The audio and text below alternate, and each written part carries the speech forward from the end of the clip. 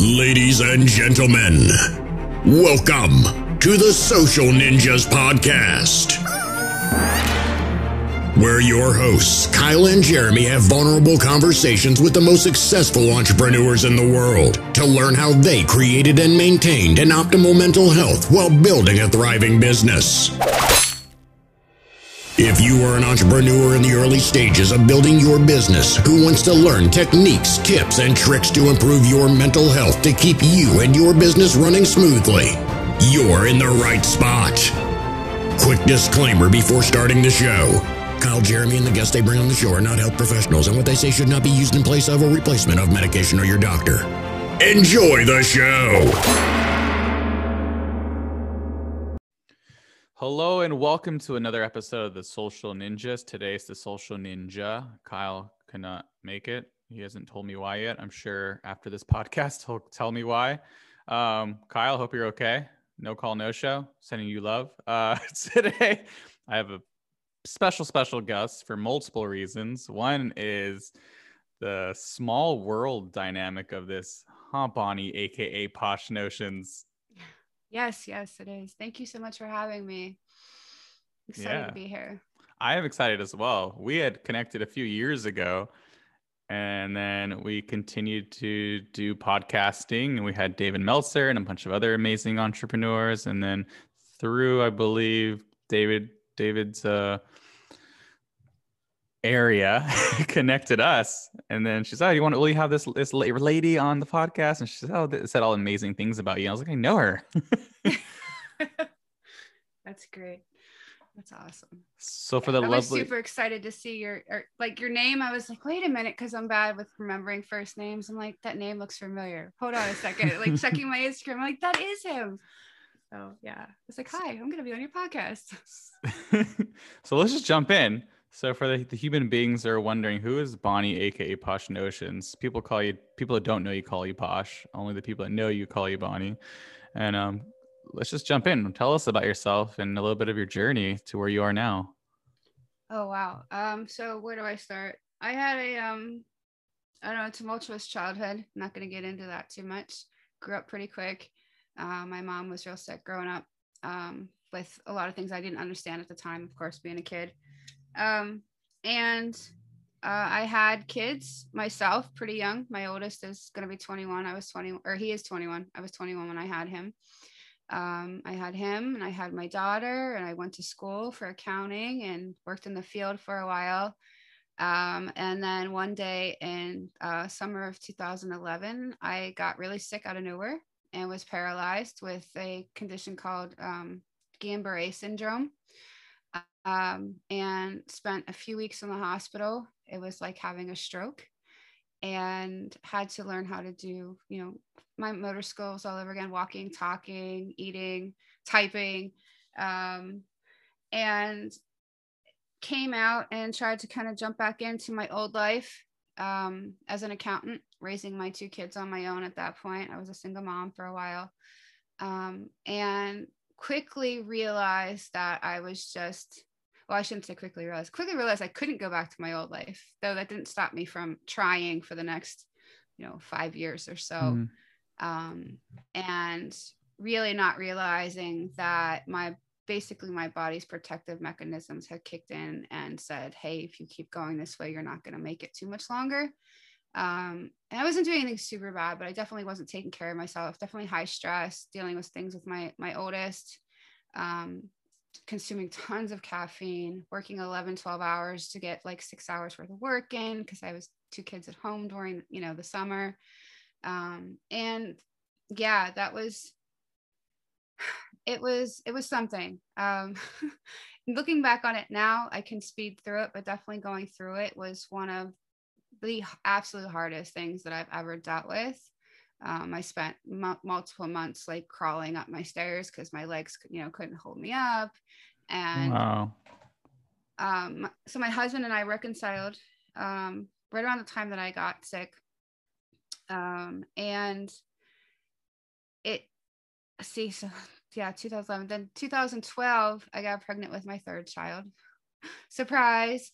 Against all medical odds. The first medical surprise baby that I had.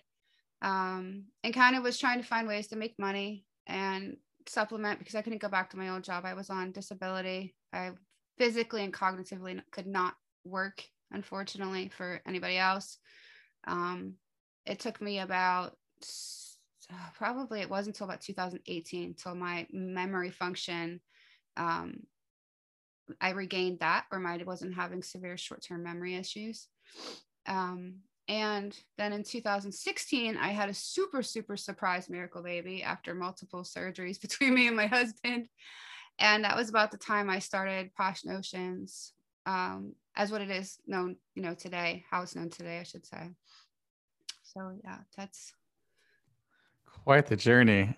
I have a few questions. How did you get your short-term memory back to what it is now? That's a really great question. So for me, it was, I abandoned all of my psych meds. I am not recommending anybody do that. In 2017, that was what I call the second part of my healing journey. The first part would have been getting sick in 2011. After my mental illness issues, for lack of better terminology, way predecessed my prior to my physical issues. I mean, I'm talking way back into childhood, anxiety, depression, multiple sheets of diagnoses from these doctors. I was taking over a dozen different psych medications when I quit in 2017. And it was after discussion with my doctor and coming in and telling him month after month after month that I was struggling with, anger and rage and anxiety and this and that and the other. He said, oh, well, this one med, and I'm not going to mention it because I know it does help people, could be causing the problem. And I had been taking this medication for 15 years, pretty much nonstop. And I was like, I'm done. I was like, I'm so tired of being bumped. And I know medication has its place. I'm not knocking it in any way, shape, or form. But for me, it was just the end of that trust and the end of, I was like, I need to see if I can do this a different way. And that was really the first indication that conventional meds don't work for me, starting with the psych meds. So yeah, that yeah. So I have a few questions on this. This is such a powerful story. What was some of your takeaways from going through all those challenges, either growing up and then, going through not being able to walk for a while and then short-term memory? Like, what are some of your main takeaways and things you've learned that you've... So let me back up because I realized I didn't fully answer your question. The answer, No worries. finish answering your question. Sometimes this is the short-term memory still kicks in there. Fish oil for me was the thing that did it. I ended up researching tons of supplements and stuff after a stint with a drug for my rheumatoid arthritis not working. And after taking a super strong high dose of fish oil for about 3 months, I noticed a significant difference. And I was like, hey, wait a minute. I didn't have to write that down. Or, hey, wait a minute. I remembered we had a conversation. I actually remember what we talked about on top of that. So that for me is was what really helped get over that part of it and kind of regain my memory. As far as takeaways, my God, there's so many. That's why I'm writing a book. First was always just the belief that everything happens for a reason, with the caveat at one point that, sometimes trying to figure out what that reason is nerve-wracking. But it was just holding the belief that, I was going through these things for some reason. And it's kind of been unveiled to me little by little, like with the medication, like treating all of the conditions that I have now, more naturally than the doctors would like. And really, for me, is just the notion of tenacity and perseverance and resilience. And we're only given like one life. And the way I see it is like, you can't let life get in the way of living. And I know that sounds crazy to a lot of people, especially people who are maybe going through some really hard shit right now. Is that it's only part of your life. Like for me, I have multiple chronic illnesses. I do not identify with any of them as me. Like it's me who has these different things. Yeah, I'm living with. I am not this. Exactly. And for a long time, I was, I was bipolar, I was depressed, I was anxious, I was this, I was that, and I was all these different labels. And once I kind of removed all of the labels, it allowed me to take another step towards healing, because I was no longer tied to those stories. It was just something that was a part of who I am, not all of who I am. So those are probably the most important things that I can share with you. It also brings up the notion, the notions, posh notions, the idea of but I think a lot of people forget is what works for one person might not work for another person. And I see this often in just a diagnosis and doctors working with patients. It's just like, just throw them some medication without even doing a proper Yes. diagnosis, or without actually getting to know and asking questions to that patient of what's going on for them, and really analyzing and scanning their brain and seeing their past. They're like, oh, you're having depression, here's an antidepressant. You're having this, here's this. And just covering up the symptoms and not getting to the root of it. Yes. Yes, a million times. Yes. I am the living epitome of that. And so when I was first diagnosed and given medicine, I was told it was for my stomach, because I was having, I guess, what it's now called IBS back in high school, and was told they were stomach pills. They're going to make my stomach feel better. I was like, okay. Internet wasn't really a thing back then. Plus, I trusted my doctor, and my parents as a kid, and not blaming my mom or anything else for that. Like, it is what it is. But that started my journey with this medication roller coaster. It's like you take the one thing and it's like, okay, well, now you're having these side effects, so they give you another pill, and it's okay, side effects, and then now another pill. Before I knew it, like I said, I was on a dozen plus medications, just psych meds. And I honestly, for a long time, don't even think I knew who I was, like, at all. I wasn't following my intuition. Like, my intuition was basically gone. It was numbed. I was numb. I learned this one story. So when I got pregnant with my third child, I, of course, stopped taking a lot of things. They just weren't safe for pregnancy. And all of a sudden, horror movies terrified the shit out of me. And I'm like, I watch horror movies all the time. And I'm like, this is a pregnancy thing. Maybe it's just hormones. And then I realized that the medications were completely just numbing whatever part of my brain, because I was taking it for anxiety, which is related to fear and can be fear induced.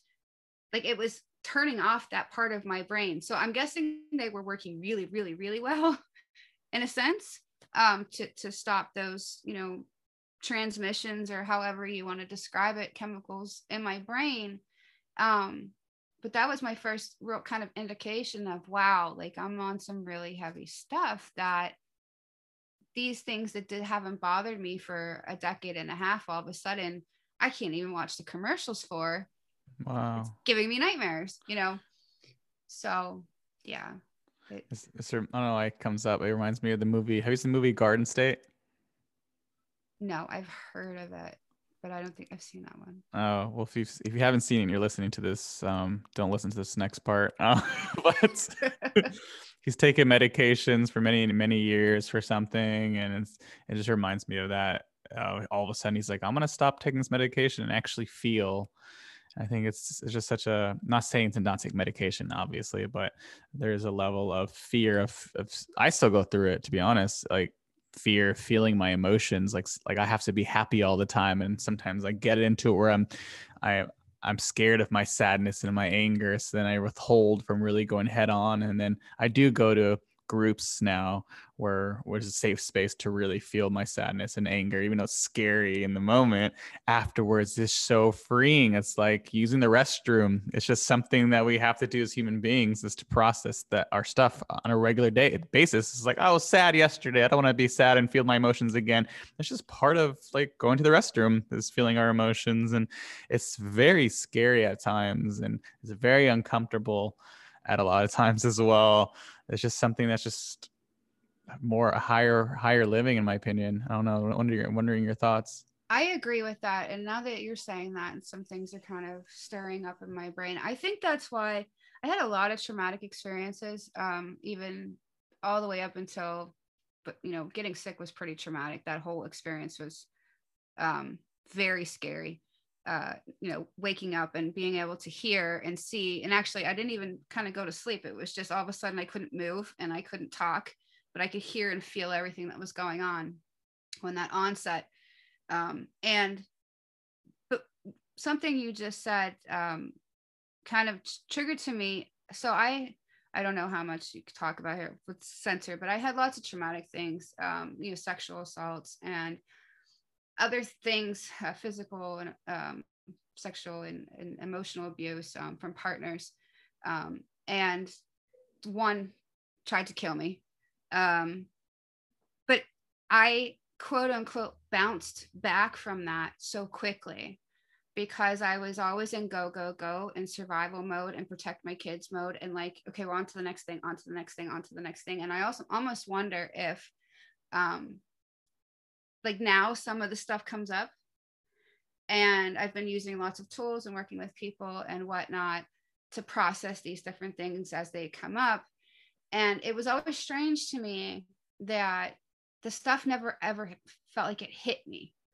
Like if somebody's raped, that's a super huge traumatic thing to happen in all senses of everything. And especially, maybe not especially, maybe that's the wrong word, but it was somebody I knew. It was like a friend of a friend.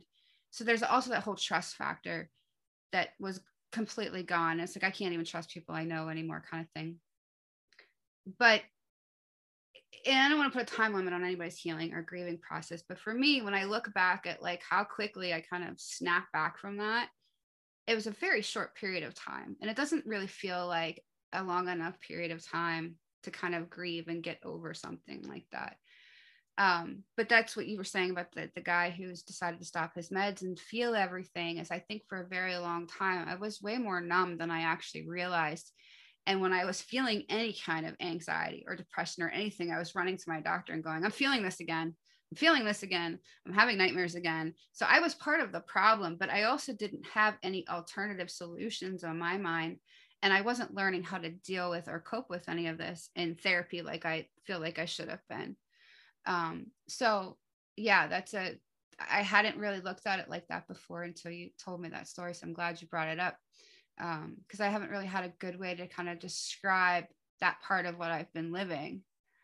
But I agree with you. It is very good to feel your feelings and it's very good to get it out there. And I'm hopeful, and it seems like society is slowly incrementally moving more towards, or maybe it's just the people I'm surrounding myself with now and the media that I consume and whatnot versus what I did before, but it feels like we're slowly moving towards this stuff is okay, this is normal, people feel this, mental health days from work are normal, like all of these different things, especially with COVID happened, so much was brought to light and so many things were quote unquote normalized that were like the oddball thing, like staying at home with your kids when they're sick, working from home, taking care of your mental health more. They were kind of illuminated all of a sudden globally. And I really feel like I'm hoping anyways that all of these things that have been illuminated will continue to be illuminated versus, oh, that was kind of a fluke and we're just going to go back to the way things used to be. I really hope not. I'm a huge believer. I love when you bring up this topic because it's so true. I feel like a lot of people were suppressing how they felt and just ignoring kind of just on their routines. I go to work, I come home, I go to sleep, I go back to work to a job they don't like, and they ignore or suppress all their trauma, and they suppress all the stuff they're not happy about with just media and porn and alcohol and TV and on and on and on. And then I think the pandemic happened and they didn't have the distractions of their routines. And all of a sudden they're like, oh my gosh, this pandemic sucks. And yes, there were a lot of awful things about the pandemic and still are, but there was, for the first time, people actually had to go head on and say, oh, wow, I've been suppressing this. This has been bothering me for many, many years. And all of a sudden they had to go head on with it. Like it's just thrown in front of them. And I think it was an opportunity for a lot of people to really process some stuff that they have been holding on to. And I'm a big believer. I used to do that where I wanted to be happy all the time. And I couldn't stand, like I was so scared of my emotions. But what I didn't realize is that by suppressing how my trauma and everything like that, that subconsciously I would take it out on people. Like I had a lot of anger, and I'll take out my anger out on my parents or my close friends, and I was not fun to be around by my close ones. And then it's because I was suppressing stuff and then displacing it on them. Like it finds a way to get shown. So not telling your boss, or not telling people or the people who are the perpetrators, and not processing the stuff with them and sticking up for yourself and not processing our stuff, we're doing a disservice for our closest ones, which is an interesting download I just had. Yeah, I think too is just think of the notion of, calling in sick to your boss. Like, I'm having anxiety today, I'm not coming in. Like people just didn't do that. Like we were quote unquote forced to lie on a regular basis, especially people like me. Like I have the stomach virus, was a common one for me if I needed to call off work. I mean, that's something I've used for my kids. And finally this year, I told my son's second grade teacher, I was like, look, I sent him back on March 1st. I sent him back with a manila envelope with like 3/4 of an inch of papers that he had not finished. And I wrote her a note and I said, look, if you can get him to do this, fabulous. Good for you. You get all the bonus points. I was like, but I am not concerned about it. It is not worth his mental health. I am not sitting at the table for 4 hours every day trying to finish this stuff. He will understand it when he understands it. Like he's in second grade. First of all, he's got 10 more years of repetition and relearning the same stuff over and over and over again at varying levels. But for me, I didn't have to hide from her. I was like, look, it's wreaking havoc on our mental health.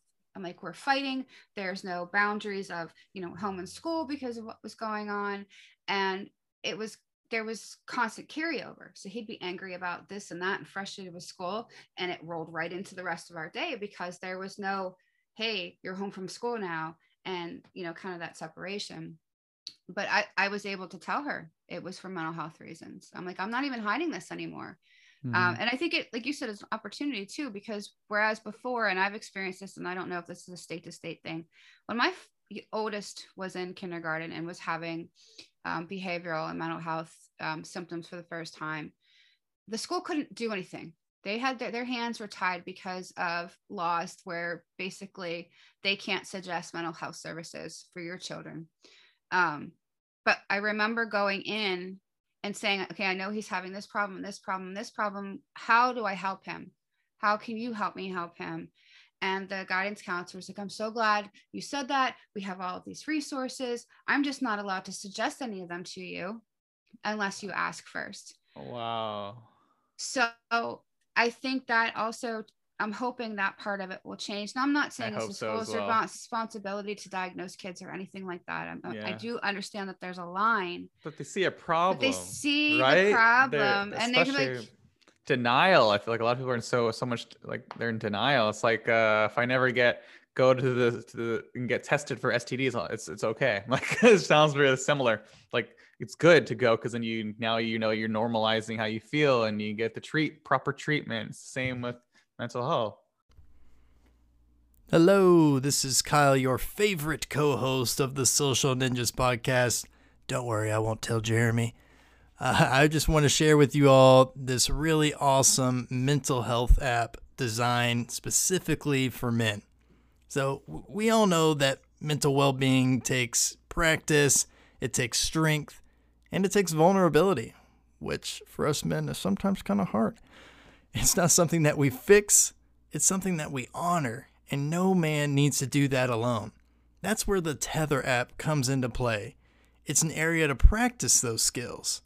With the app, you get access to peer programming, content, and a 24/7 support network where you can support other men and be supported yourself.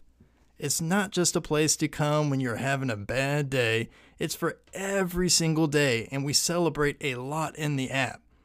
It's available on the App Store and Google Play Store for free. All you gotta do is go check it out, go download it. It is the Tether app, and that's TETHR. Go download it right now, then come back to the podcast and listen. Well, I guess there were some lawsuits because the school suggested so and so's kid, may have ADHD and should probably be seen by a physician, and everything blew up because, this person was offended and they sued the school, and then they changed all the rules about that kind of stuff. And it's like, so it's that one or it's those few people who ruined it for everyone else. Unfortunately, and like I get it, like it's not easy to receive a mental health diagnosis, especially for one of your kids. Oh yeah, denial is way easier. I feel it like would have been. I mean, at least for a very short period of time, because I was definitely like, I'm a fixer, so I was like, I want to fix you, and not. I wanted him to not be suffering, and he was definitely suffering. Yeah, I get it. And I just wanted to fix everything and make it all better. Yeah. So yeah, but I'm hoping that some of that stuff will change, because now the schools are allowed to say things like, we're having mental health counseling for COVID and mental health counseling for this, and yeah, that's amazing. So I'm hoping it seems like we're moving in the right direction. Before I forget, I want to get into, you've mentioned, I don't know if we were recording, but how much progress you made in such a short amount of time. Oh, can you tell us about that? So what's been going on? Crazy. Like I said, I quit my psych meds in 2017. Full disclosure, not recommending anybody do that without, talking to the doctor and such. And like you were saying about the stuff coming out, that's what was happening for me at that point. Was I was raging about dishes and dirt on the floor, and I'm like, something's really wrong. This isn't right. And it was shortly after that, like I met my now best friend, and maybe around the same time, was introduced to EFT tapping for the first time. I came across some Tony Robbins material and was like stoked, because I'm like, people talk like this. This is amazing. I had never come across motivational speakers before that. Like it was my first introduction to that. And I was trying to build a business, and I was reaching out to different people, and I found and met Gary Vee. I drove to New Jersey and met Gary Vee. So I started really taking all of these. I started listening to my intuition again, because I was actually able to hear it and pay attention to it. Because wasn't numbed with all the medication anymore. And I started saying yes to more things on a whim. Which for me, as a person who lived with anxiety and fear of a lot of different things, I had OCD for a really long time as well. I was very much over analytical, over processing through everything. And so it was really exciting for someone like me to be able to just be saying yes to different things. Now, 2018 was an interesting year. So like I mentioned earlier, I have rheumatoid arthritis and some other chronic health, physical chronic health conditions that were kind of spurred on by the Guillain-Barré attacking my immune system. And late in 2018, I was told the arthritis had moved to my spine. So my spine was starting to deteriorate, and I started to panic and asked my doctor for like, can you give me something? And basically up until that point, none of the meds that she had given me had worked, or I had serious side effects. The one actually made me clinically, like I was having psychosis. So I kind of sworn off the meds, and I was like, look, I need you to do something. And she gave me something called Humira, and it was actually probably the absolute worst decision medically I've ever made in my entire life, and went the complete opposite direction of what I thought it was going to go. I thought it was going to save my spine and my joints, and it made me very, very sick. And I'm telling you all of this because it's leading up into 2019. I met Evan Carmichael in person, and that was fabulous. And I started making all of these plans. And then I got the sickest I had ever been. And it was at that point that I decided, basically like the third phase of my healing journey, was like, screw these meds, screw all of this. I was like, none of this is working for me. I've got to do something different. And in combination with the kind of the people I had been coming in contact with, I started researching supplements and diets and different ways to try to change what was going on in my body naturally. And the more I started kind of doing that, the more I started like attracting different types of people into my life and thinking about things differently. I was feeling better. I got to get my inflammation to go down with diet. So I wasn't in, 24-hour intense pain anymore. And middle of 2009, like July 2019, I met David Meltzer on Instagram after reading his book. And at the time I was running, I think the last time you and I talked quite a bit, I was running my Unbreakable campaign. I was trying to get it off the ground. I remember. Yeah. And I was like, I want to do this and I want to help these people. And I was so excited and psyched up, and I had all of these plans for this. And I felt like I was feeling the best I had been feeling for a long time. And I got to do a private mentoring session over the phone with David Meltzer. And I remember him telling me, I was like, I want to run this campaign. I'm trying to get this business off the ground. And this is a little bit about my health. And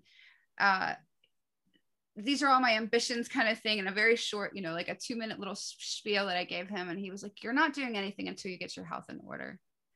And I'm like, that was not the advice I was freaking looking for. Wow. But it, like you said, it was what I needed to hear. Kind of like we were talking about before we were recording. That was what I needed to hear. And for him to feel that energy from California, and I'm in Pittsburgh, coast to coast, right? And I was like, okay, I am talking to you for a reason. I'm going to listen to what you have to say, and let's do this. Like, how do I go in even further? And what's interesting is, so the Humira I took for about 7 months, never reached the therapeutic level for me. It, like I said, I went the opposite way. And it took about 8 months to get the Humira out of my system. Wow. And yeah, so that at the tail end, so we're thinking March, probably I still had a few months to go left getting this out of my system when I met him. He came here to Pittsburgh, and I tell you what, this man's energy is something, like, I'm getting goosebumps because it's phenomenal. Like, he was, speaking at his table, whatever. And I creep in with the stroller because I've got my 2-year-old with me, and I'm sitting in the back, and he's got these massive football players and like waving to my baby. And, it was so great. And I walked up to him and I was like, can I hug you? And he was like, yeah, sure. And I give him this big hug, and then I tell him who I am. I'm like, we just talked on Monday. This is what you told me. I am so ready to do this.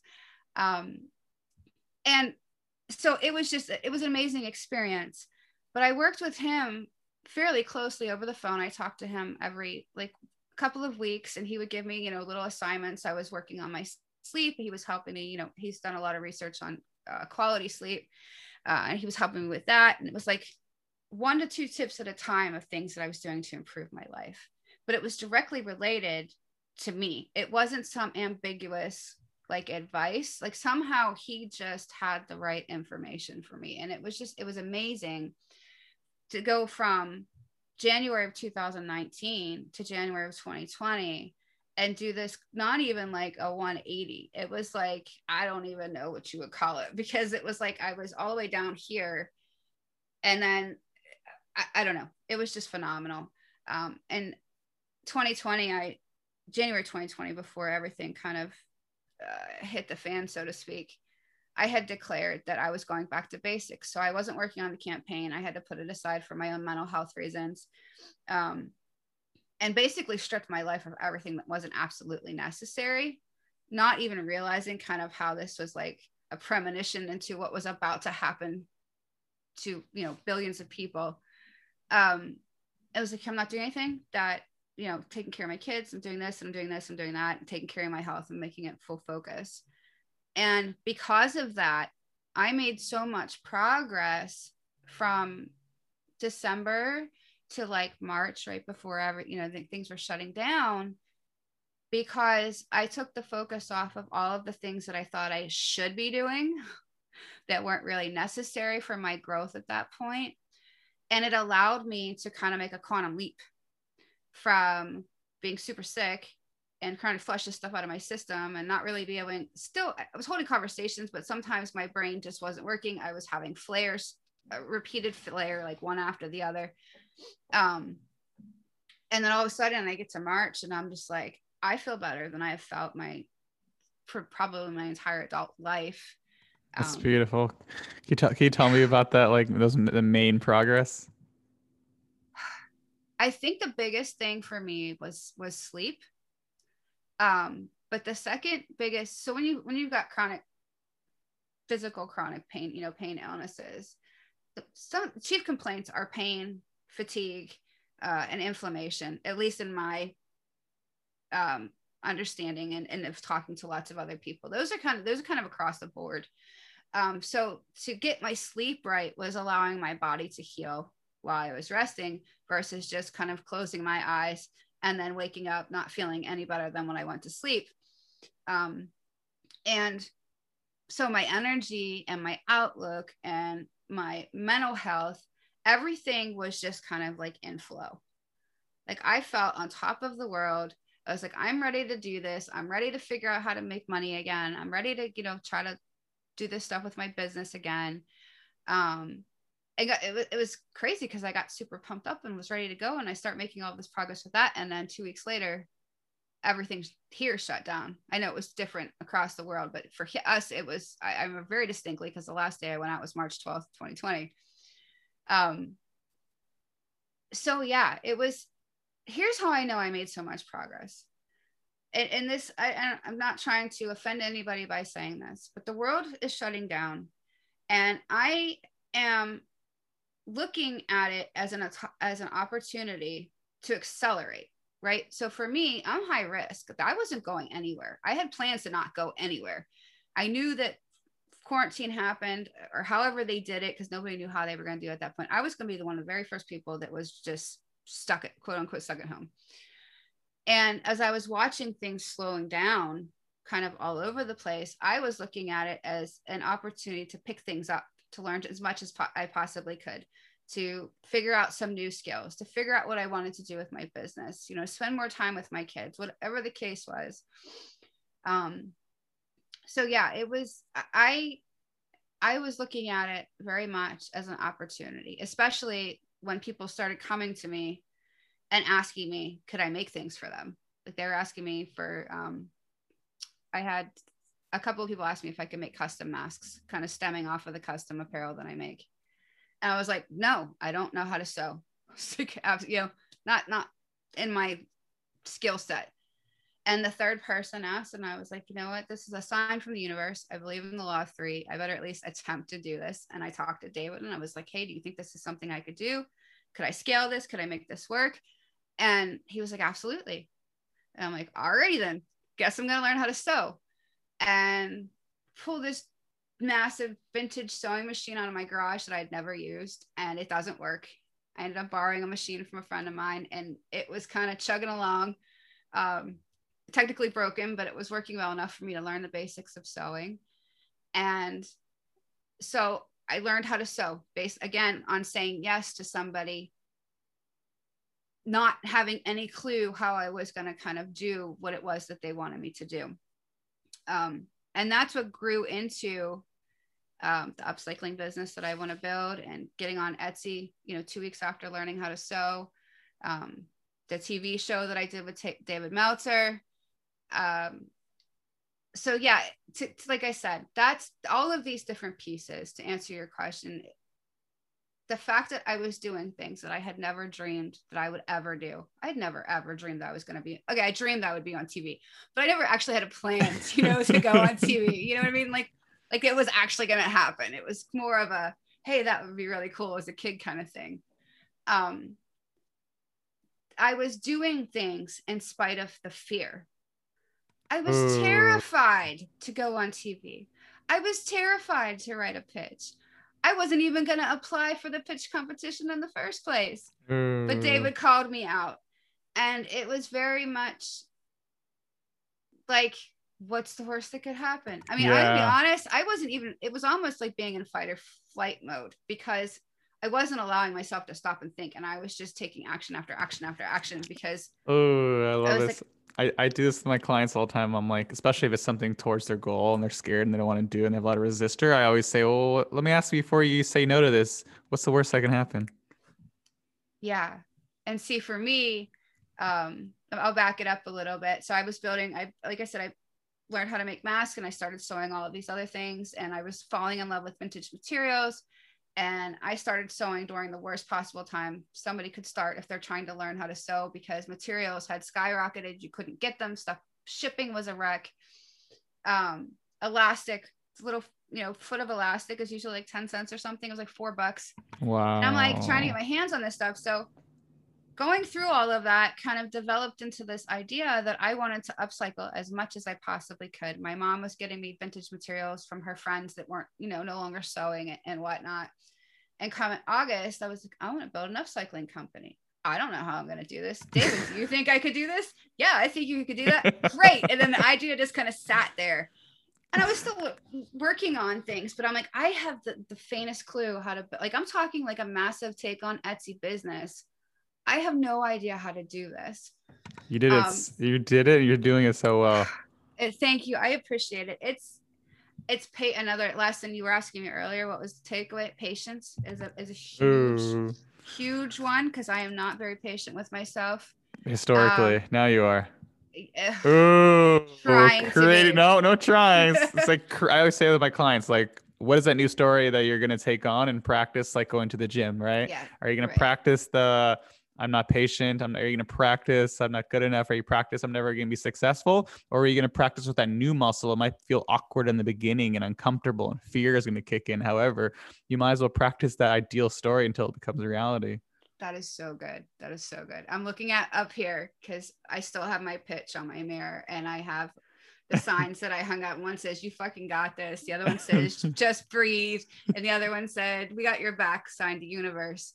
And you're right. You have to. That was a big part of what I did. I was listening to sleep hypnosis for months and months and months. I completely forgot about that. And I'm doing it again. But leading up to that, Melissa Peer was on repeat while I was sleeping, that I am enough, I am enough, I am enough, because I didn't believe I had any business pitching. So I kind of went out of order. But David Meltzer, my mentor, was running these pitch competitions on YouTube and I think Instagram maybe, or somewhere online, excuse me. And they decided to take it to global television, to Bloomberg. And I'm in his private coaching group, and I was kind of toying with the idea. I'm like, oh, how do I write a pitch? And I'm going to pitch my upcycling biz. And did it like every week I was asking different questions, kind of hinting at the fact that I might want to try this, but not really ever thinking I was going to do it.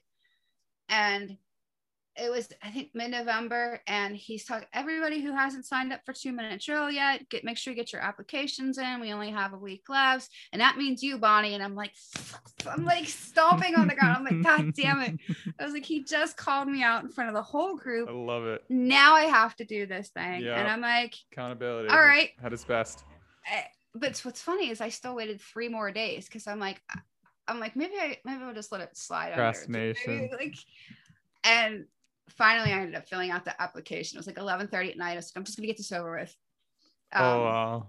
And I'm filling it out, and it's like, what's your pitch gonna be? And I'm like, I don't effing know. Like, I thought that came later. So I had to write a mini pitch on the spot, and it came out so beautifully. And This is like another example of one of those last minute, like I was literally getting ready to go to bed and looked at my phone. I was like, I'm just gonna do this kind of thing.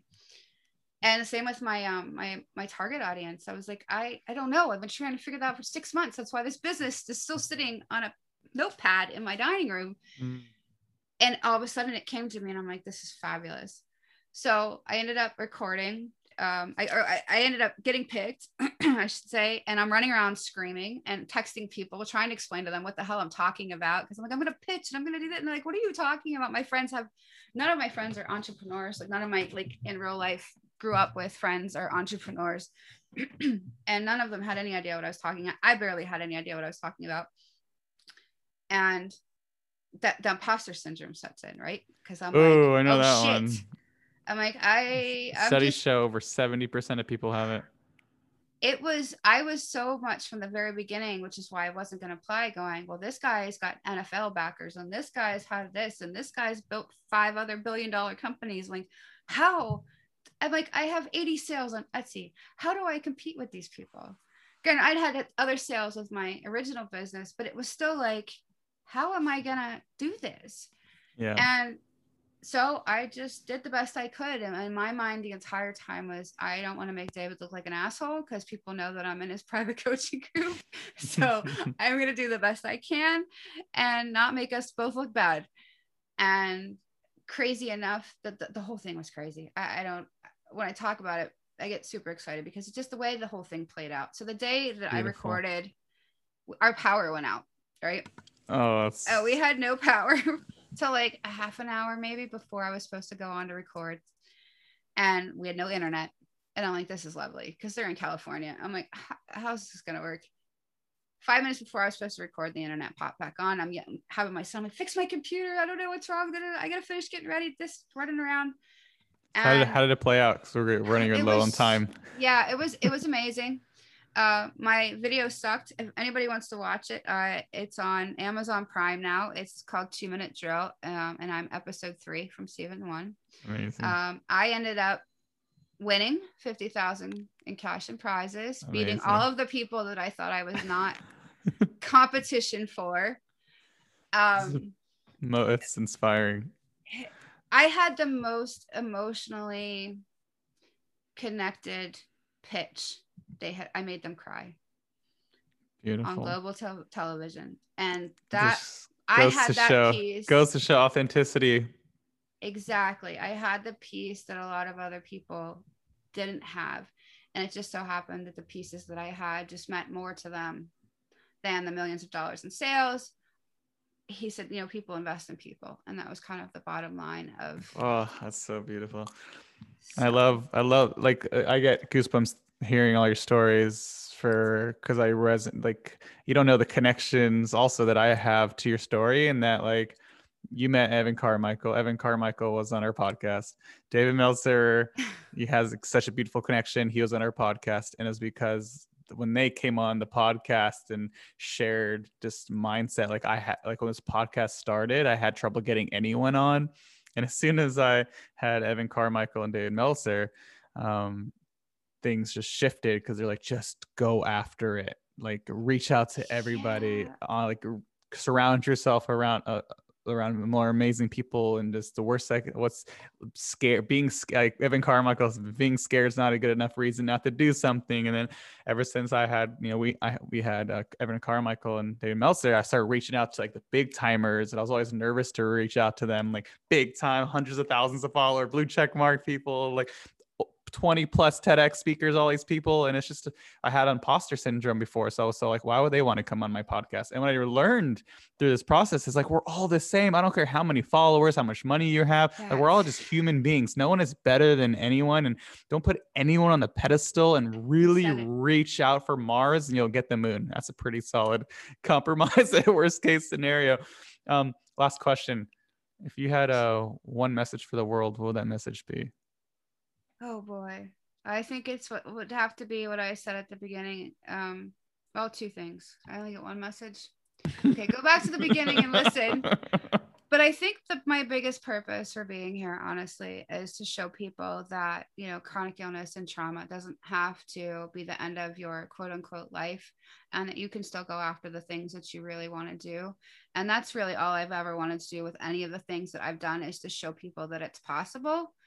Because I know, 10, 11 years ago when I first got sick, first of all, I had no idea I was going to do any of these things, but I never thought laying in the hospital bed, unable to move, that I was going to be, doing any of the things that I'm doing now.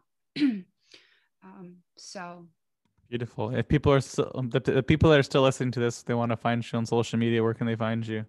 I am Posh Notions everywhere, from Etsy to my website to, excuse my voice, I got a frog, to Instagram, YouTube, everywhere, pretty much under Posh Notions. So, well, thank you so much for coming on. It's good to reconnect with you after all these years. I don't know what that's about. You're good. You're good. Definitely give the Social Ninjas a 5-star. I would say 6-star, but it's impossible. And thanks again, and we'll see you all next week.